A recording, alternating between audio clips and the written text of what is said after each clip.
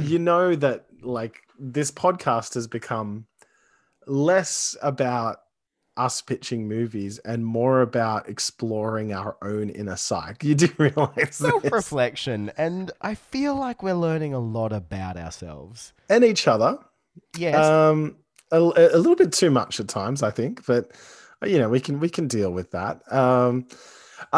Yeah, apologies we couldn't get John Weatherall on the podcast today. Yeah, wherever you are, buddy, thinking of you. You're a So special individual. I was talking to a group of people who normally tag sea turtles, on like the British coast. They have. I don't know why they're on the British coast. Do they have sea turtles in Britain? I I don't know. don't think they do, but that's That's special. their That's base of operations. There's that's three the guys, specialty. very well funded. But they did manage to tag him. I asked them if they saw him to tag him. They did see him bathing just off the coast there. And the latest tag, it sort of said he was somewhere around Sweden. So Taken advantage of those sweet hot water fountain thingies. What are they called? They're not onsens when they're in Sweden, but what are hot baths? hot baths. Hot baths. He's taken some hot baths, no doubt. Yeah, no doubt. But we've been doing some soul searching. We've been doing a little bit of like, I think everybody kind of like when you reach a certain age, not that we're old. Just I want to put that out there. I'm a young 34. Wait, no, 35 years old. Oh, that just got depressing. But you kind of think to yourself, well, wow, I've ended up the way I am. I ended up here because of what's happened in the past. Yeah. I've gone through all of my experiences in life to be where I am right now. We take it one step further, and we've sort of talked about it a bit and said we watched these movies and they have made us into the person we are today. So I like to think of today as kind of like a sit down. We're going to take turns laying down on the couch as the other one talks Dissects us why. through and dissects the movie, the milestone pop culture and movie things that have Yeah. occurred in our Our life. identity. Our identity is based on film. Look, and the reason that it's only the two of us is because if we did John, it would be like an 8-part mini series, and there would be It's a whole episode unto itself, really. it'd be like watching the mystery of the Cecil Hotel. It'd just be one incident after another leading to a horrible tragedy. I think it's more like that sex cult one. That's Oh yes, yeah. That's fair, but Before we with delve in. less horror. Before we delve in though, let's roll that start thingy. That's not it. Oh, I like it though. Totally new thing. We're using a Rodecaster desk. You ruined it, Lachlan. You ruined it. You had one job. The illusion. What illusion? The future of mankind is being guided behind closed doors. Since we're all strangers to each other, let's get acquainted with the drink, shall we? Explode the sunlight here, gentlemen. You explode the universe. They're coming for you, Barbara. You mean the kind from up there? Yes, it does seem strange, but it's nice and solid. This could only happen because the electrode ray is off. Their evil bodies turn the strongest man into jelly. Then your party will really begin. Didn't have anything for breakfast but 2 raw eggs and a mug of honey. Second time's a charm there, Lachlan. Second time's a charm. Let's begin. And I would like to begin with you, Lachlan. I'd like to delve into that inner working of your mind. And I want to know what are some pop culture movie milestones that you feel have truly defined the person that you are now today. Let's dig deep. Well, I think it all started back when I was a boy, where most things do start for a man. Do you know what? It was a cinematic experience of going and seeing Titanic. Titanic is perhaps one of the first memories I have of going to the cinema with my mother. So it was super awkward. I was like, I might have been. How old were 10. you? I I was about 10, maybe 9, 10. Yeah, no, that'd be right because I was about 12 when it came out. Yeah. And so like my mum was like, because I was super into the Titanic for some reason. Before the actual movie. For the actual movie. I don't know why. I think it was Yeah. probably the Titanic was coming out and it really just like other kids were into Lego. You got your was your into Encyclopedia Britannica out, and you Yeah. did a little bit of a read. Yeah, Yeah, yeah. and that was before I wore glasses. But yeah, no, so I was really into Titanic and mum said, "Oh, yeah, okay, well I'll take you." And she To the took me. 3-hour The 3-hour thing.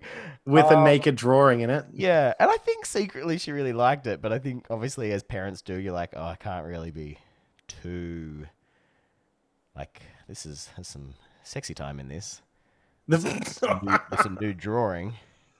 Things get steamy, and I think that's where it sort of it sort of started to unravel for me, because like Titanic was such a spectacle.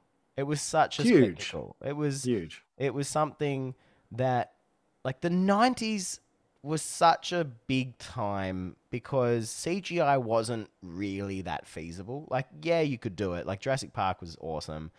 Because I remember going to see The Lost World as well, like Jurassic Park, The Lost World, and just being blown away by that.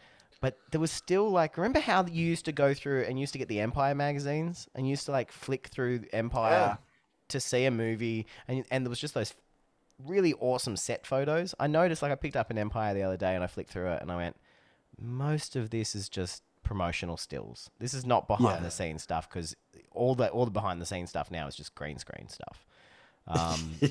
You know, we're back in the day, and I feel like that's where a big part of my storytelling, because I think by nature I am a storyteller.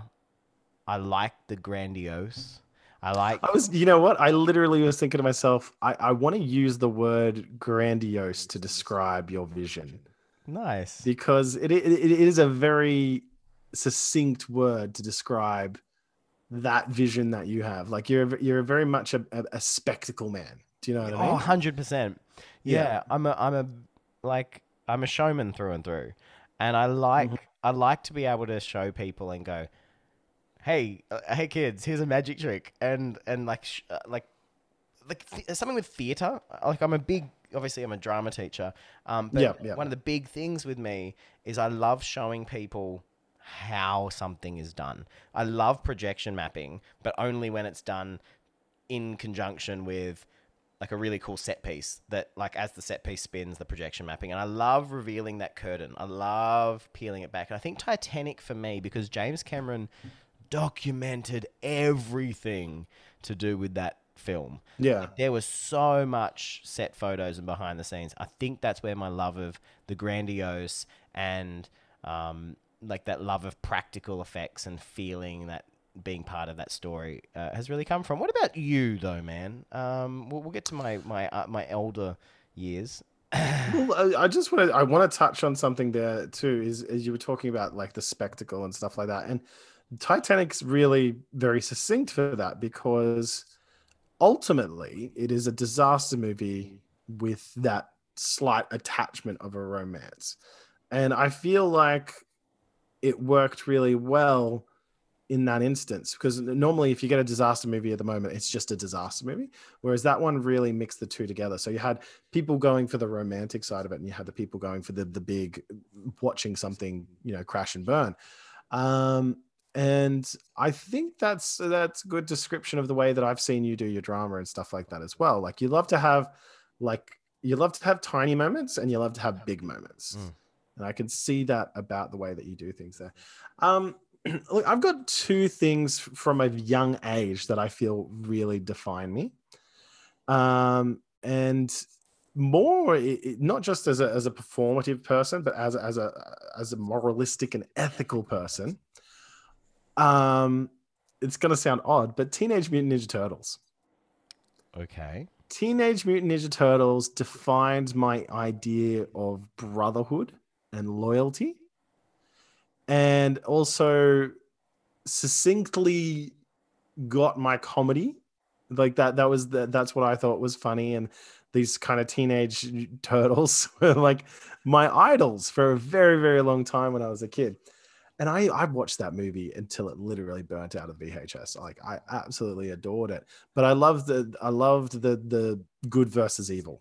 And it was so black and white, and it was so, and sometimes I get a little bit too black and white. And I think it's because I that's what I was raised on, was that good versus evil, black versus white sort of concept. But one, I can't talk about me without talking about something very close to my heart. And you mentioned it just before, Jurassic Park. And I'll tell you why. Because I wanted to be a paleontologist for about 4 years after seeing it. Nice. It really captured my imagination in that way. You know, I had the toys, and I would bury things in the yard, and I would dig them back up. Like 2 weeks later, my mum hated it. And I don't know if that's a paleontologist or you're starting like a career at like a body farm. Yeah, or just acting like the local dog. But one of the things is that, like, I enjoyed it on that base level as a kid, but I have constantly come back to that film. And like, I watched it in 1994 when it came out. I watched it every time that it was on free TV. I watched it, you know, when it came out on DVD. I loved it when it came out on the 20th. Was it the 20th anniversary? I'm pretty sure it was the 20th anniversary. Into the cinemas again, and it was just as much of a spectacle, as visually spectacular as it was back in 1994. I never got a chance to see it in the cinemas back in 1994. I got like this crappy VHS from New Zealand.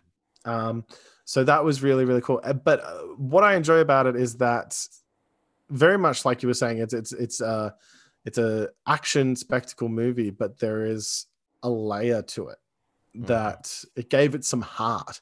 And that was back when Steven Spielberg, it wasn't a niche, or it wasn't a shtick for him to focus on children and focus on the way that they perceive the action happening around them. And it was a very fresh way of looking at it. He's gotten a little bit jaded as he's gotten older with that sort of trope, but Jurassic Park is like the epitome of that. And I mean, we even watched it for like bachelor parties, and like, you know, any chance, like any party that we had from like mid-20s to now, where we got drunk enough, we would put Jurassic Park on. Because it just is wonderful. There's not enough films that can teach you a lesson about why you shouldn't bring dinosaurs back. And there's not enough lessons. Lessons there like that. No, but it is wonderful. Like, just, and have you shown it to the kids? Have you? No, I'm afraid to. And the reason that I'm afraid to is because they've grown up with a different type of film. Yeah. And I honestly, like, a little piece of me would die if they sort of were like, meh. And also because, like, Jurassic Park was perfect. Lost World was great. Jurassic Park 3 was okay. And then everything that came after that was just a piece of garbage. And I honestly, just rehashing and not very well the same themes and context of the original Jurassic Park. Yeah. I mean, let's take a really quick tangent here for a second about Jurassic Park, because, like, I agree with you that kids are used to a very different film. I recently, Will, for his birthday, I took him shopping. Will's my son. And he decided that with his money, he would buy Lego Jurassic Park. So I was Lego Jurassic World. I was thrilled. I was thrilled with that choice of Switch game. It's the entire film, but just done as Legos. So it's the original voice cast. They've just taken the original voice. So for a very long time afterwards, for this whole last week, he's been going around saying, "Shoot her! Shoot her!" And I'm so happy. But yeah, like, really quick, like, Jurassic Park 3 was sort of, it was good because Sam Neill was in it. Like, anything Sam Neill's in. But you're right. It like, the new Jurassic Worlds are so CGI heavy that it's almost unrecognizable. And the story, there's nothing inherently wrong with those stories. But Jurassic World just felt hokey because it was trying to do what Jurassic Jurassic Park Park did. did. Like, Yeah. let's put kids in a perilous situation. We actually genuinely see. This is the problem. Back then, kids were cute. Yeah. Now we don't care about kids because they're obnoxious. No, I think it's more like now we expect more from kids. Yeah, that's true. Do you know what I mean? Like now, if you have a kid in a movie, they have to be like a complex character, whereas back in the day, they could just be obsessed with a paleontologist and want to ride in a car with them. But actually, this is a little bit of my 2 cents here. It's the difference is in Jurassic Park. I mean, you had those two kids. You have one that dresses exactly the same as Alan Grant. Like, he was that much of a fanboy that he dressed like Alan Grant. And then you had Lexi. It was Lexi, wasn't it? Yeah, yeah. Who played baseball, had the baseball cap, and Super into computers. yeah, but didn't actually. It wasn't about, like, they wasn't pushing any agenda with those kids. It was just like, here's these two kids. They're really quite switched on kids, and they were likable in the fact that they were flawed. Now what we've got is they're purposely trying to make kids flawed. Like, the teenager was always on his phone, his girlfriend. He was a moody teenager. He was the stereotypical moody teenager, and he was the stereotypical, I'm into dinosaurs. I like dinosaurs. But they're the exact same. They're the exact same characters, but with less subtlety. Yeah, that's it. Yeah. And I think that's it's the subtlety is the charm of the original. Yeah. And with the original, I think it's like one line where they say, "Oh, their parents aren't getting along" or something like that, and you build your own assumptions on that. Whereas through the entire thoroughfare, you see the parents in like divorce settlements, and then they come together at the end for the kids and stuff like that. And it felt so much more forced. Surprisingly, I think it's called Jurassic World 2, or is that Kingdom? Fallen Kingdom? I liked it a little bit more than I liked Jurassic World, and that's because it was a little bit different to the other Jurassic Park movies, and it didn't try to rehash as much old ground, even though it is literally the Lost World, because they go back to the island and then they come back off the island, and then instead of a Tyrannosaurus Rex coming back with them, there's a bloody whole menagerie of animals. But it was just a little bit more enjoyable, I think, because it was a little bit more ethically complex. But even then, they tried to shoehorn this child in. Yeah.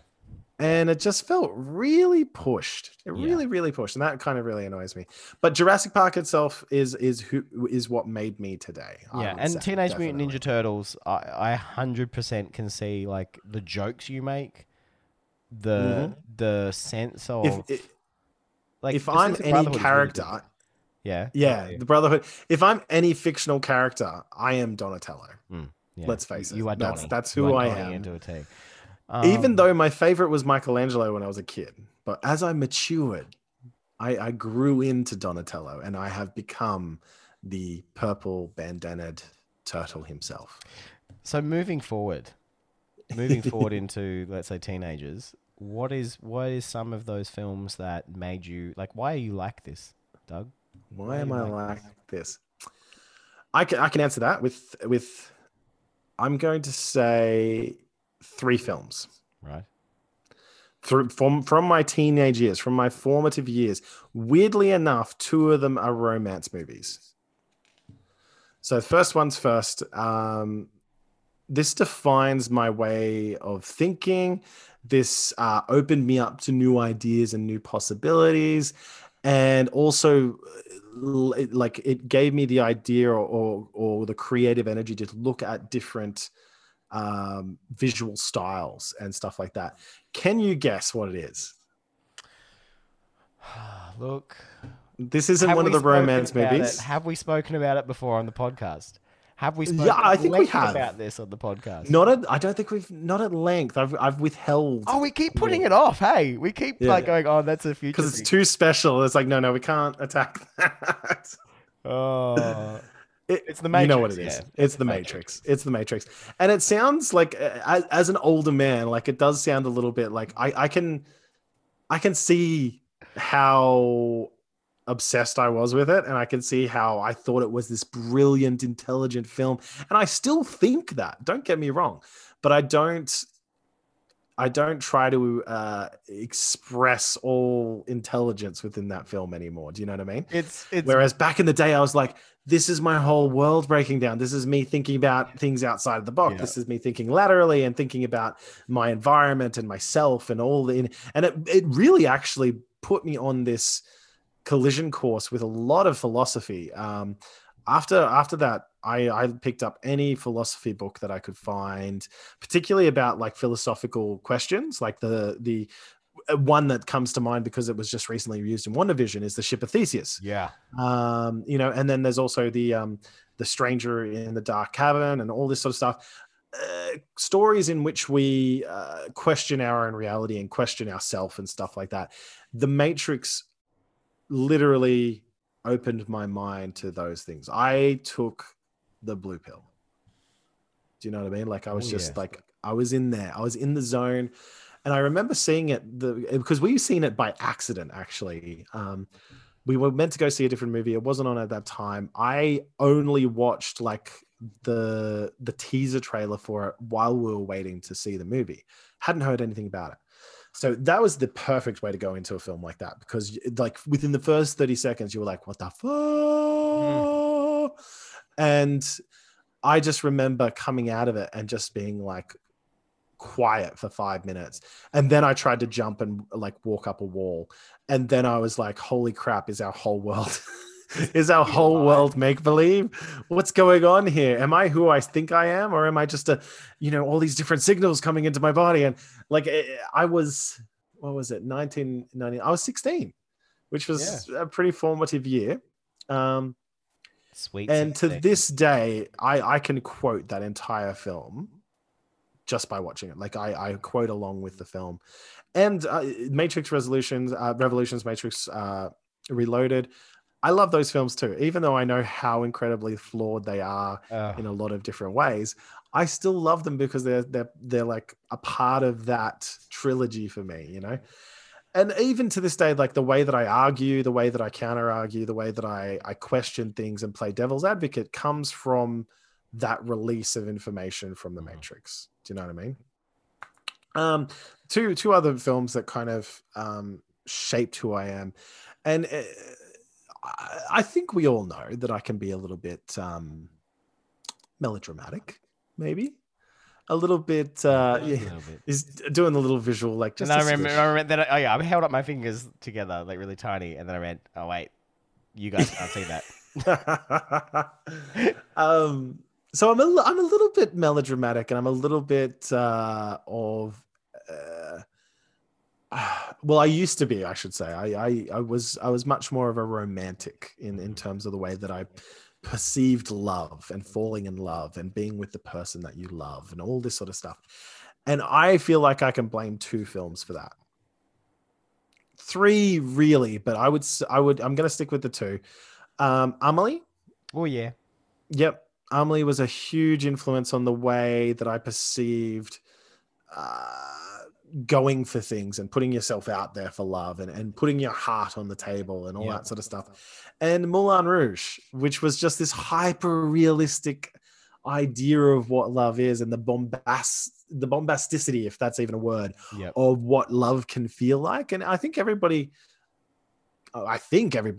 has felt that weird, like bang, like this love that just kind of like I'm gonna swoop out in song and all that. Maybe that's just me, but even to this day, even to this day when I watch Moulin Rouge, I do get a little bit like just a little bit teary-eyed at the end, even though it's such a bombastic film and it's very two-dimensional in a lot of ways. But the combination of the music and the visuals and the colors, it's just striking. It's so overwhelming. Yeah. And I'd put Romeo and Juliet, Baz Luhrmann's Romeo and Juliet in there as well, but to a lesser extent, because to me, Moulin Rouge is the one that really, pun intended, sung to me, you know? And so I think that really, for a long time, guided my idea of how you put yourself in love and how you throw your all into someone and, be damned with the consequences sort of thing. And that is most probably that's most probably the core of like, dude, you're effed up, and that's why. It's like if you had watched less of the Moulin Rouge, if you had watched a little bit more of Bruce Willis or something like that, maybe you wouldn't be the weird, crazy mess that you are now. There was so many, nights at the flat where we would just like sing our hearts out to Moulin Rouge, and I'm standing by that. In the name of love. One night in the name of love. That was actually pretty solid. Damn. Okay. Next podcast, sing along karaoke podcast. Yeah, sing along with us. Oh wait, it's already that realistic. So, like you, I've also got sort of three. Lord of the Rings for the same reason as Titanic, because it was just such a show, and like Peter Jackson did such a great job of documenting, and I pored over those making of books. I saw there was a lot of good filmmaking that went into them. It was like the last 100 years of cinema came together to, well, at the time it was the unfilmable story. You could not, like everyone said, you can't make Lord of the Rings into a film. And Peter Jackson does it, and then essentially from that point forward, everyone's like, "Oh well, everything's up for grabs," and even though some things shouldn't. So that was the same thing. But two really, I think that really impacted me was Indiana Jones and the Last Crusade. I had not seen it, and then I sat down with my father when I was about 13 to watch it, and my father and I we don't have like a huggy relationship. Like we love each other, but it's not a huggy relationship. And sitting down and watching that as so it's different to the relationship that we have, because I will literally hug anyone. Yeah, I am a hug slut. Yeah, yeah. You are. I'm just putting that out there. You are. Yeah. I mean, this is what Moulin Rouge does to a man. I'm a filthy hugger. You are. Yeah. You're a filthy hugger, Donatello. But it was like kind of the first time where my father and I bonded over something. Like he's super into footy and horses, and I'm a drama nerd who is into musicals. And it was the first time that we both sort of went, wow, this is like, he'd watched it before, and him sharing that with me and me loving it. It was such a special thing. And then towards the end, I love that kind of that film that like expands generations and boundaries. I think that's and I think Crusade is one of those films. Like, I think, like, not to take away from, because that's a very special thing to have in terms of going through a film, but I feel like that's a movie that attracts that type of. It does, and it's because it is at its core, it is a story about a generational gap and coming together for a purpose. And I think like it's definitely going to be one of the films that I cannot wait. Like Will and Henry and myself, like we've sat down and watched the opening 10 minutes of the train with Joaquin Phoenix. Oh, not Joaquin Phoenix. River Phoenix. River. Yeah. Yeah, but we've watched it over and over because don't want to show him too much of what else goes on in that film, but it's really special. It's a really special time. The other one that really impacted me is a film called Orange County with Jack Black. Yeah. And it was one of those films that came at potential, like, just the right time. It was a time where I was questioning, like, I wanted to do theatre. I just started a youth theatre company in a small town in Australia, and I was really heavily contemplating going away to uni to study theatre, and was thinking, I need to go to Sydney, I need to go to Melbourne, I need to make a name for myself, whatever. And I watched Orange County, and the whole message of that film is essentially, if you don't have to move away to do the stuff you love. In fact, sometimes just staying where you are and exploring that is sometimes more rewarding than going away. And I watched it, and it just so spoke to me. It's like a reverse Kerouac. Yeah. Yeah. It just was like such a good film about how he put all of this energy and time into thinking, I need to go there because once I'm there, then I will be good. And it was Kevin Kline? No, yeah, Kevin Kline As the professor. as the professor. And as he sort of saying, look, you don't. The reason this is good is because you're writing about what you know. And it just really spoke to me. And so I stayed and I built the theatre company up, and it just impacted me so much. And I don't regret anything. That film was your generation. I mean, we're not a generation apart, but it's like your generation's Empire Records or Can't Hardly Wait. I love that Do you know you're what I saying mean? your generation. All right, old man Douglas. Oh, I mean, you and my wife are the same birthday. Yeah. Are you listening, Sarah? Next week, it's just Doug. Lachlan's under the cupboard, underneath the stairs. So to round off this conversation, what is a movie or two movies that have impacted you as an adult, as a father? What film has really impacted you? Look, I won't go too far into like now, but I'd say like early 20s, there were a couple of films that defined me, not in the way that you'd expect. I'm going to put as a general overview, the original Star Wars trilogy and the Twilight series. You've got some explaining to do. You've got like 30 seconds. I have a sickness, Lachlan. I have a sickness. I actually, there is a part of me that enjoys to hate things sometimes. And this really comes into fruition. Wolverine Origins would be in here as well, but I'm going to stick to the two that I mentioned. I watched the original trilogies when I was much older, so I didn't get that childhood wonder with those films. And I think they are I don't think they're bad films. I'm going to put it out. I don't think they're bad films. I just think that they're not as unbelievably remarkable as people tell that are. And so I kind of play up the fact that I don't like them because I like to hate them a little bit. I like to be the devil's advocate to it and be like, this is rubbish. And I mean, Twilight is rubbish. And having said that, I knew it was rubbish before I went into it. I knew it was rubbish while I watched the first film. I knew it was rubbish when I picked up the first book and then finished the last book. And I knew it was rubbish when I ended up watching the last film like 3 years ago when I had nothing else to do. I put myself through that pain because there is a part of me that wants to be in that pain so that I can hate it. Do you feel justified? This is the most messed up thing about me. This is why I am like this now. I love that it's a very slippery slope from Moulin Rouge. I've got a really good sense of love and romance and wonder to I hate Twilight.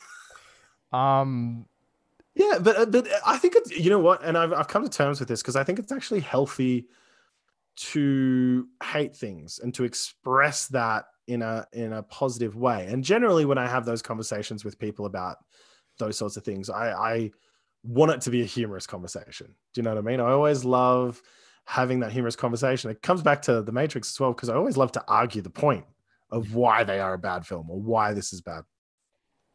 So it like I can express hatred for things that don't matter, which allows me to free up positivity for the things that do. Oh, that's deep. Yeah. That's very deep. Yeah, man. I got layers. I got layers, yo. Layers and layers.